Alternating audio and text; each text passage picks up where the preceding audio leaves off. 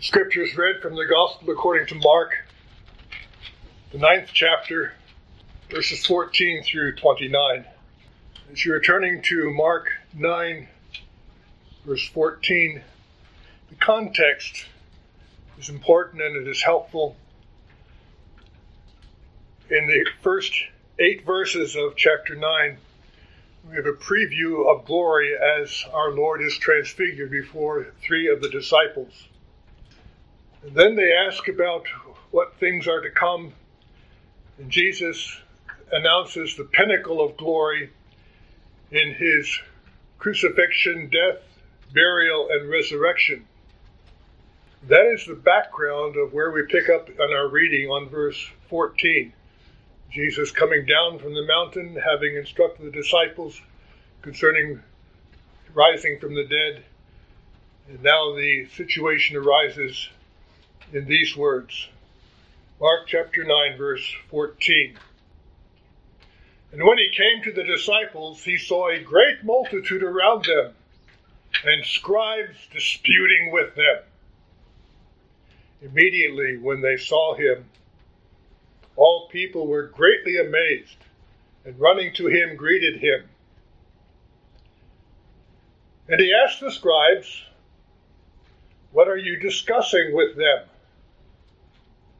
And one of the crowd answered and said, "Teacher, I brought you my son, who has a mute spirit, and wherever it seizes him, it throws him down, and he foams at the mouth and gnashes his teeth and becomes rigid.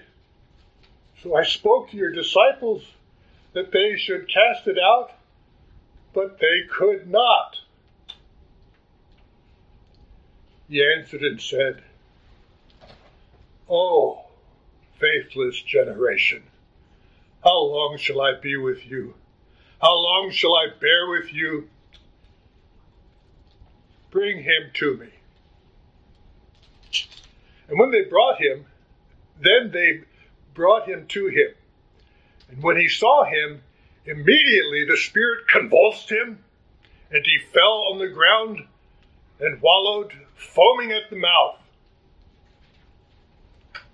So he asked his father, "How long has this been happening to him?" And he said, from childhood. And often he has thrown him both into the fire and into the water to destroy him. But if you can do anything, have compassion on us and help us." And Jesus said to him, "If you can believe, all things are possible to him who believes."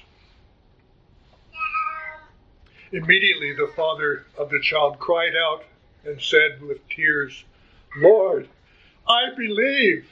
Help my unbelief." When Jesus saw that the people came running together, he rebuked the unclean spirit and said to it, "Deaf and dumb spirit, I command you, come out of him and enter him no more." Then the spirit cried out, convulsed him greatly, and came out of him.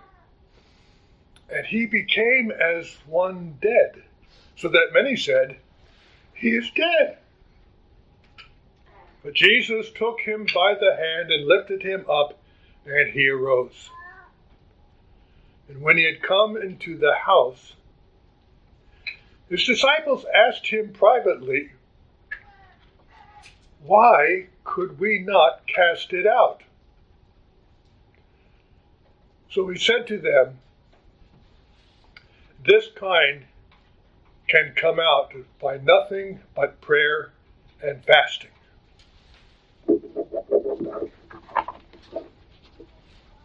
The Word of God.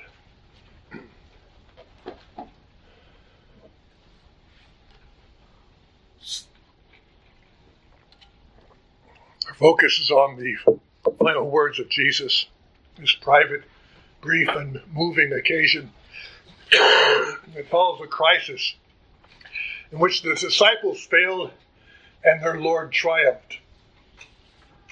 The narrative not only reveals the crisis for the disciples, but also the crisis in the church.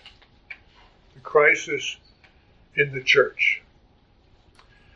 The emphasis of this crisis is the supreme power of God and the fervent prayer of God's people.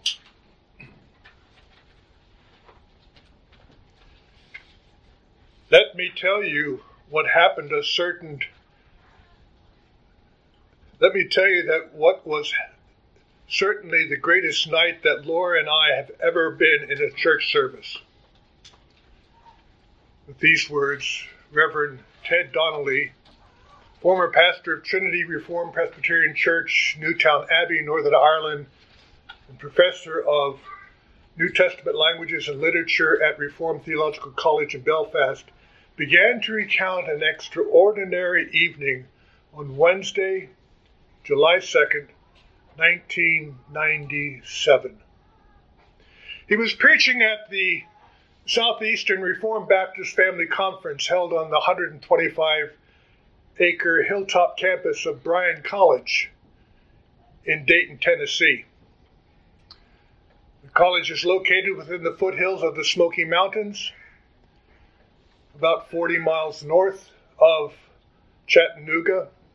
Reverend Donnelly, in his first two messages, had preached on the doctrine of hell, why consider it, and what does the Bible teach? He describes the extraordinary third night of the conference in this way. On the third night of the conference, there were about 800 people there. I was preaching on the subject, what will hell be like?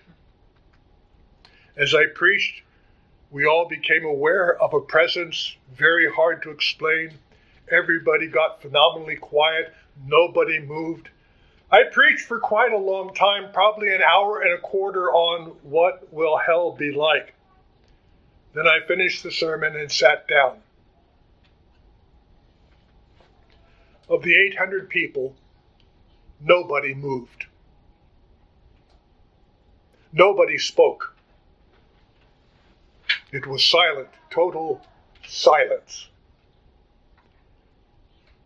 After a few minutes, the chairman stood up and said, I think we should cancel the rest of the evening's program, and I think we should all go and seek God.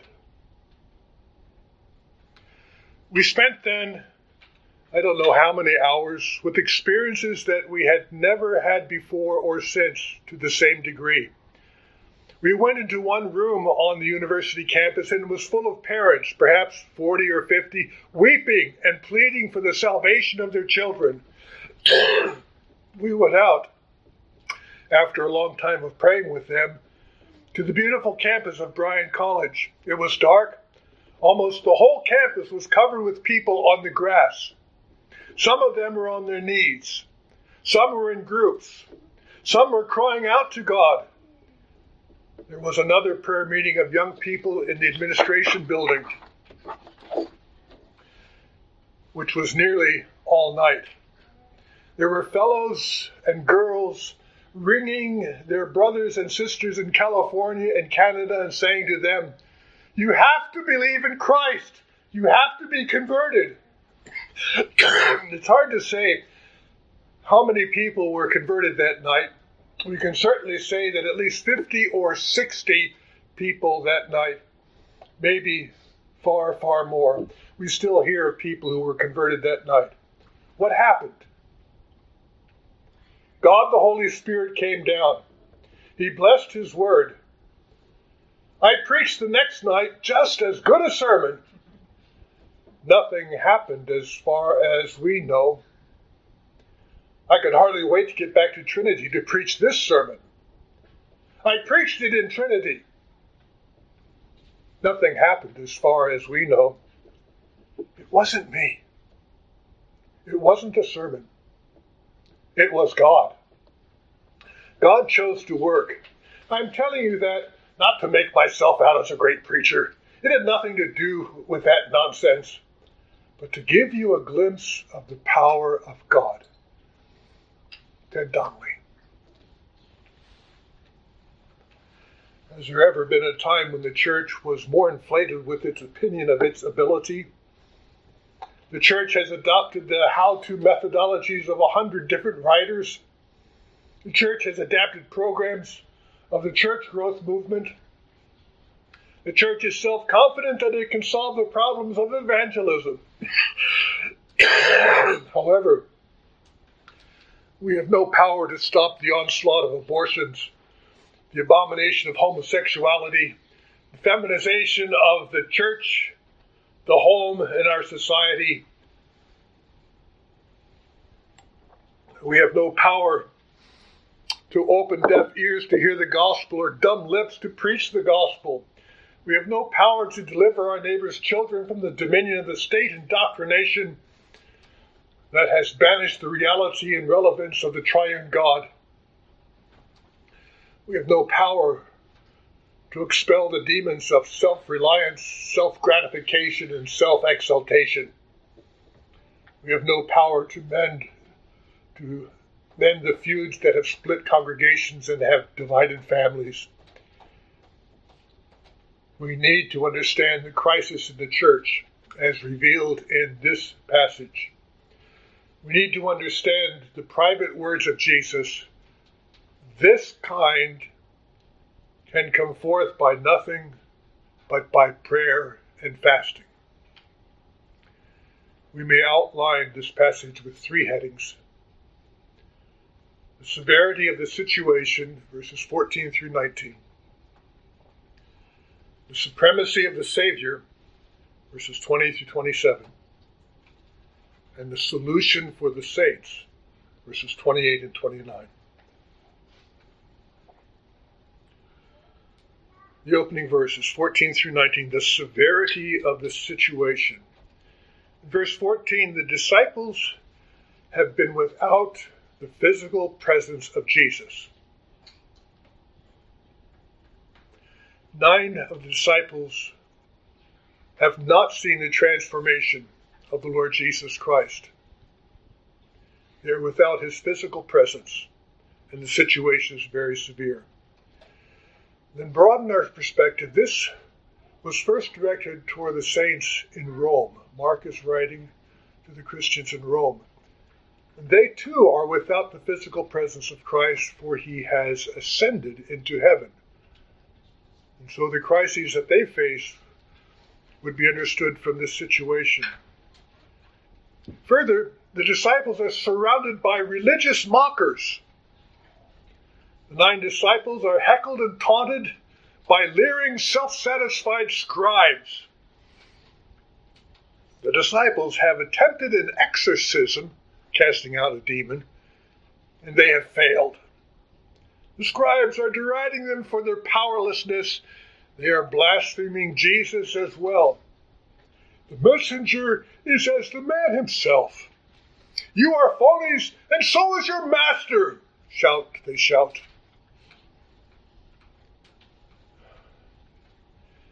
The disciples are also confronted by a strong enemy that presents 4 problems. There's the problem of the demons. The boy is possessed by a demon that foils 9 disciples. There's the problem of death. The demon works to destroy the boy. The sporadic attacks of this helpless youth and the long-term affliction may indicate the purpose of demonic possession to destroy, distort the image of God and man. This destruction heaped upon a child indicates how radical the issue is between demonic power and Jesus as the bestower of life. Problem of death, problem of demons, is a problem of defeat. The disciples are unable to cast out this demon. The witness of the gospel is being harmed. The Father even questions Jesus' power. Problems of demon, death, defeat, and there's a problem of direction. What is Jesus teaching as to the direction of power? To the Father, he says, believe, verse 23. To To the disciples, he says, pray and fast, verse 29. To the demon, he says, verse 25, come out, without waiting either for great faith or for fervent prayer. Jesus casts out the demon. And then the disciples in verse 19 are rebuked by an exasperated master. Jesus' initial response is both a diagnosis and an emotional outcry from the heart. His first word, "Oh," is a rarely used word to address others directly and express his deep emotion. Jesus' deep emotion. "Oh, faithless generation. You disciples are just like the rest of this generation. How long shall I endure you? Will you ever learn?" Jesus is in lonely pain and exasperation. The disciples had failed. He had earlier commanded them, Mark 3, verses 14 and 15, to preach and to have power to heal sickness and to cast out demons. They were successful earlier, but now, after a week of his absence, they're powerless. Their failure is not because they didn't try. They did their best. Their problem is unbelief. They believe in the process or in the program. They believe in themselves because they had done it previously, but they are not resting their faith on Jesus. Their confidence is in their own power, their words, their methods that they've used, rather than in the God who gave them power to work miracles. They are overtly self-confident rather than consciously God-confident. These are fitting words for the church today, which is so well equipped with programs, so rich with funds, so instructed with doctrine, and yet so powerless before the forces of evil. The severity of the situation. The second movement in this passage is the supremacy of the Savior, verses 20 through 27.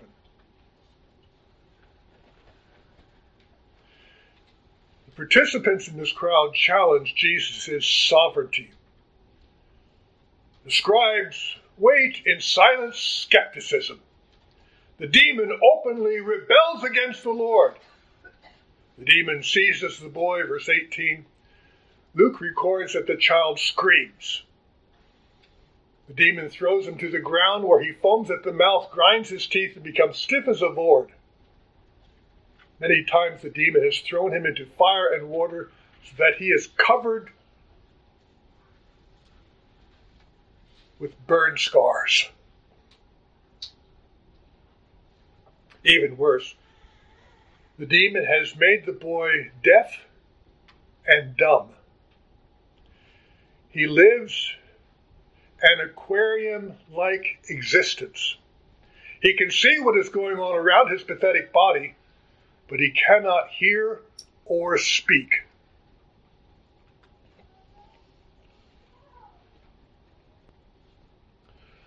The scribes wait in silence. The demon openly rebels. The Father questions Jesus' ability.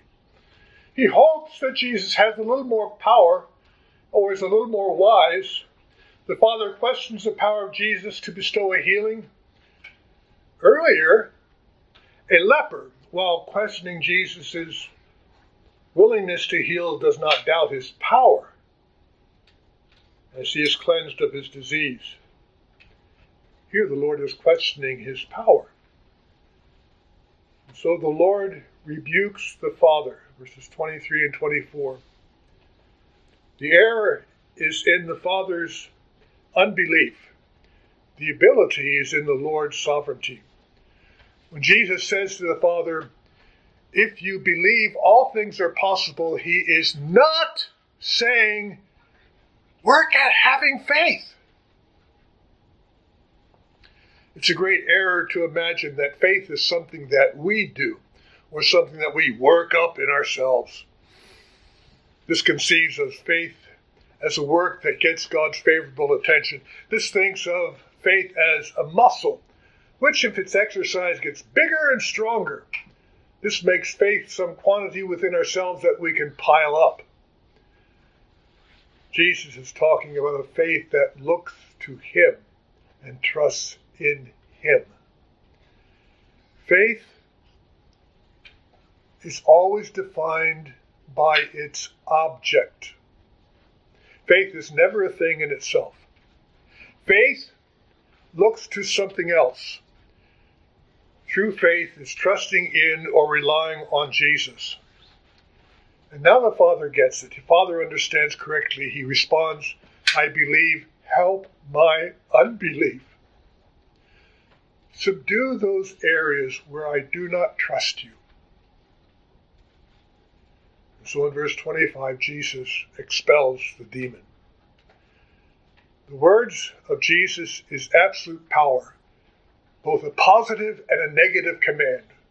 Come out and do not ever enter again.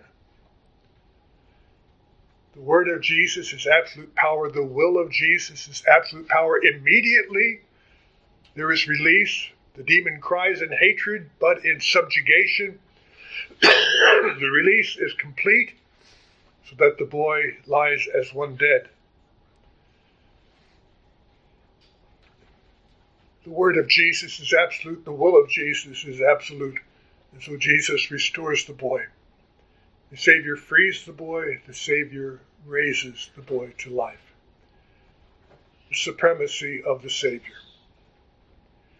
So we've had the severity of the situation, the supremacy of the Savior. Now what is the solution? What happened? What are the saints supposed to learn? The solution for the saints, verses 28 and 29. The disciples request the reason, verse 28. The honest effort of God's servants sometimes end in failure. This is a public failure for Jesus' disciples. They are defeated, dejected, downcast, and discouraged. They have no answer for their enemies. They profess to represent Jesus, but they have no power to exorcise the demon. This event is a picture of the present state of the world. In the boy, we can see a picture of the dominion of Satan and the power that deceives people. In the disciples, we see a picture of the church as she appears to be failing in her mission of breaking the power of Satan upon sinners. The church is most active, yet is failing. The spiritual power that she knew in previous decades is not present.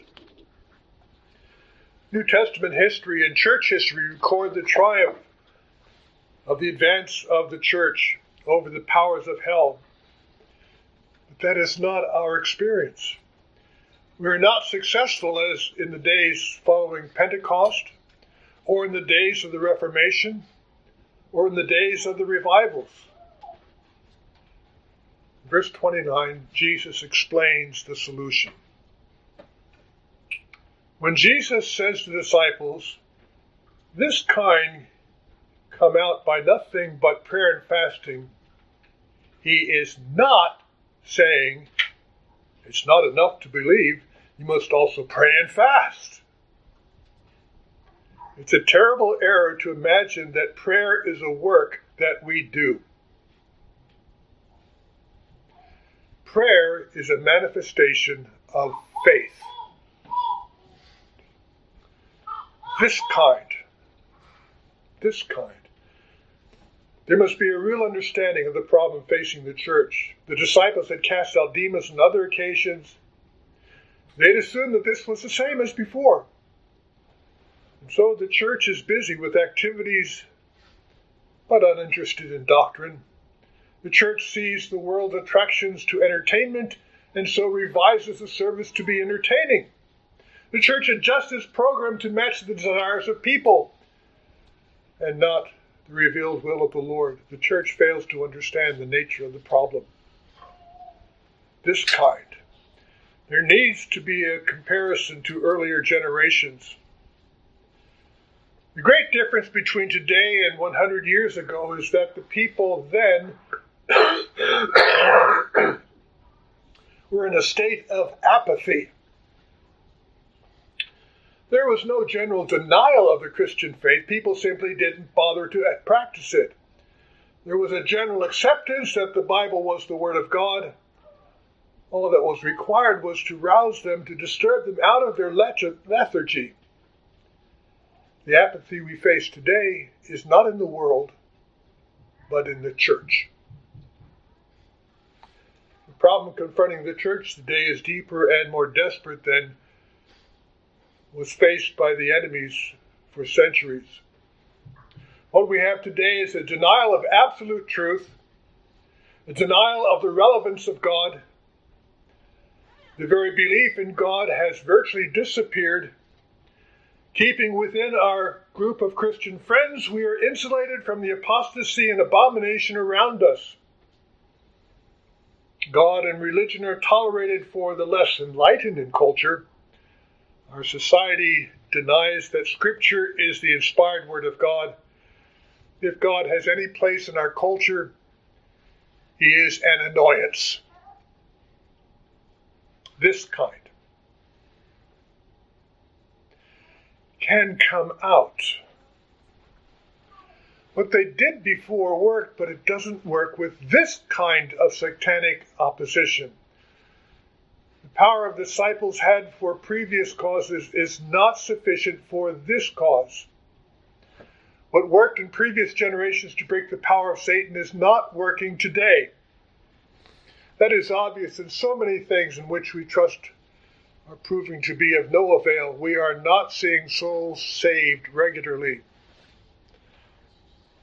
The trend is to use psychological pressure to put guilt upon people and to saturate them with the message of love. Those who get people to walk down the aisle think that they are successful. This kind cannot come out but by prayer and fasting. Unbelief results in spiritual weakness. Lack of faith is a result of a lack of prayer. Prayer is an expression of believing. Prayer recognizes that Jesus has all power. Fasting does not make prayer more effective, but more intense. The purpose of fasting is to set aside something good that God has given us in order to seek God's wisdom, guidance, power, deliverance, or glory. The church will continue to fail until she feels her utter need for the power of God's Spirit. We must realize that we are desperate. The church must turn from her methods to seek the Lord, the solution for the saints. After describing the remarkable work of God in the family conference at Bryan College in 1997, Dr. Donnelly concludes, God can do more in a minute than we could accomplish with all of our efforts in a lifetime. We've got to plead with God in a new way for the outpouring of His Spirit. God could blow our minds in our churches with what He could do. He could do more than we could ever in our wildest imaginations. He could bring tens of thousands of people into the kingdom. He could transform our churches. He has the power to do it just with His finger. It is nothing with God. Reverend Donnelly continues, we have to be careful, for it's so easy for us to get fascinated with our strategies and our plans and our goals and our committees. There is a place for that. It's easy for us to say that we rely upon God, but sometimes we make our plans and then ask God to bless them after we have made them. The church is not a business enterprise. It is an exhilarating mystery. People have said to me over the years, "What strategy have you had for Trinity? You have known some blessings." I've said, we didn't have any strategy, and I don't believe people who have strategies. Donnelly continues, we have to have the courage and the faith to throw away the safety net and to plead as we never have pleaded before for God's Spirit and to proclaim Christ. That's all. Proclaim Christ and trust the Holy Spirit to bless. So what happens will be so unpredictable and so unexpected that it will be clear to all that God has done this. I'm not minimizing planning. We have outreach committees and planning boards. But what I want to see happening in the RP Church in the next 5 years is something that nobody has even thought of. And they will say, God has done this. Reverend Dudley. Do you see the depths of the problem facing us today? Will you pray earnestly for God's power to fall upon his people? This kind can come forth by nothing but prayer and fasting. Nothing apart from the power of God will avail. There is no hope until the members of the church are praying with each other, praying anywhere and everywhere. We desperately need the power of God. That is the crisis in the church.